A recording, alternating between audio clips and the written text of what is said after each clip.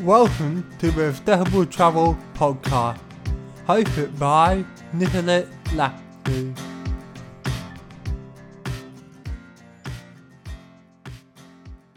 Hello everyone, and welcome to episode 32 of the Sustainable Travel Podcast.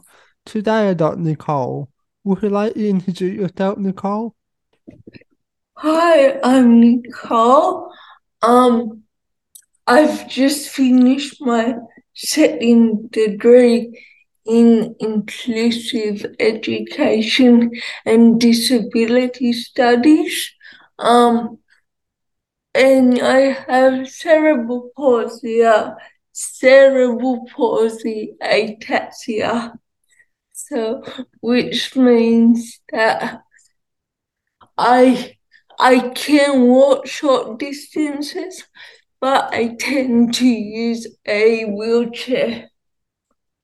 Yeah. You recently got back from Hawaii. How was that? Was good. First overseas trip in 10 years, so was exciting. And I traveled with my mom, brother, sister-in-law, and eight eight month 8 month old nephew. Yeah. So let's start talking about the airport. So what was it like in both Australia and Hawaii? Australia, it was pretty seamless, pretty standard, just going through normal procedures. Hawaii was a bit confronting. Um, I've never traveled to the US before, so having to when you go through customs, you have to give your fingerprints of all your fingers. And because of my cerebral palsy, the more you tell me to relax, the more tense I get. So it took a while for that process to happen. Um, and in the end, they I got through it, and then they lost it, so I had to do it all over again, which was a bit of a nightmare, but we got there in the end. Yeah. And what about like wheelchair assistance and that stuff? Yeah, it was pretty alright. I asked for my wheelchair to be at the plane door when I arrived, so that worked well. Being pushed through the airport by staff members in Hawaii was a um bit interesting. Um, not used to that process, and just them hurrying on myself and my family, and them taking me one way and my family went another, and it, we didn't get lost, but just that slight separation was a bit hard. Yeah. All right. What like what like the transportation between the airport to the accommodation like? It's pretty good.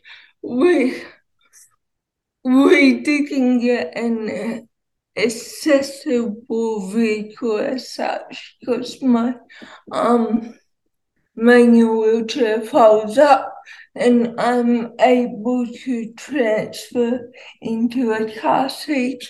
So that was pretty seamless. Yeah. All right. What the accommodation like in the disability? Why? It was quite good. We stayed in a hotel that was I think 5 star.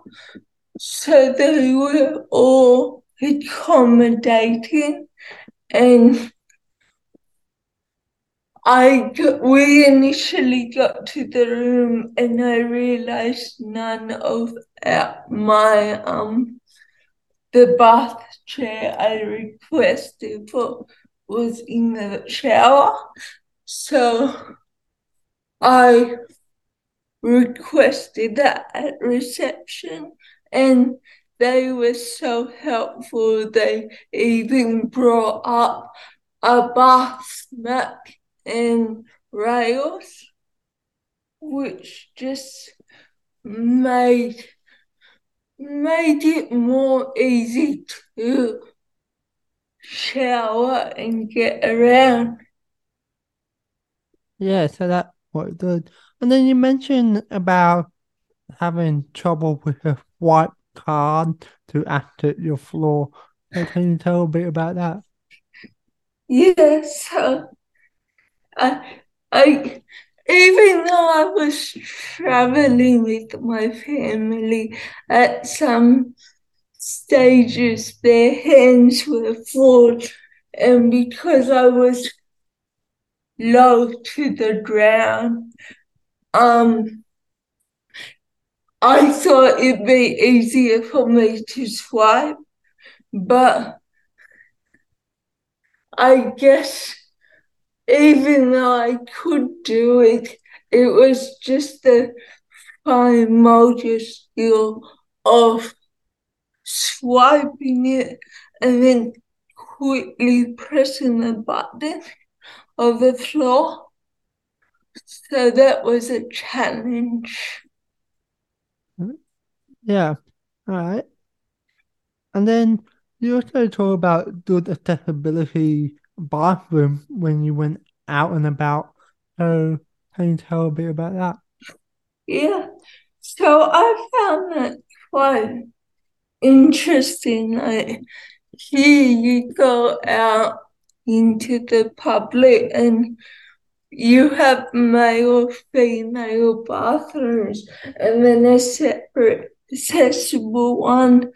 But in Hawaii, I found them to be incorporated into the respective bathrooms, which meant you didn't need to open and close heavy doors. Um, because bathrooms had no doors to go in, and the spaces were quite wide and very reasonable for wheelchairs. Yeah. And then would you like to talk a bit about or what you enjoy like an attraction or activity you did while you were in Hawaii? We mainly stayed close to where we were, where our accommodation was, so we just pretty much went around. The footpaths were quite good. They all had curb and gutter. Um, with yeah, so that was pretty good. The only thing I found was a bit of a hiccup, not for myself, but for others who have a vision impairment. When you cross lights, it doesn't make a sound. So it just shows you that you can walk. But in terms of like clicking or making a noise, it didn't do that. Yeah. And then you also talk about having a taxi driver who doesn't accept the something theme. So we also had a lot that James on episode 31 talk about exactly the same issue. So can you talk a bit about your experience with that? Yes, so we got back to the airport and I was back to Sydney Airport and I was cabbing it home and I have the taxi vouchers or the smart card and I thought in the back of my mind every accessible taxi would know the process. I've never had an issue before, but we were waiting at the taxi range and we were asking accessible taxis, oh, do you accept taxi vouchers? And a few of them said no. And then we got into one and he was showing by another driver what to do with the smart card. Um,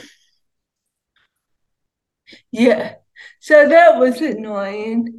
And in the end, I think we got overcharged because they didn't know how to process it properly. Yeah. So do you want to see like more training for all the drivers to understand how to use the subsidy card? Yes.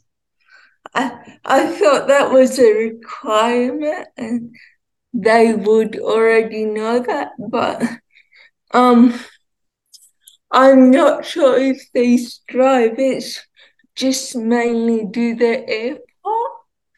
So ma- yeah, so maybe they just need to be more trained.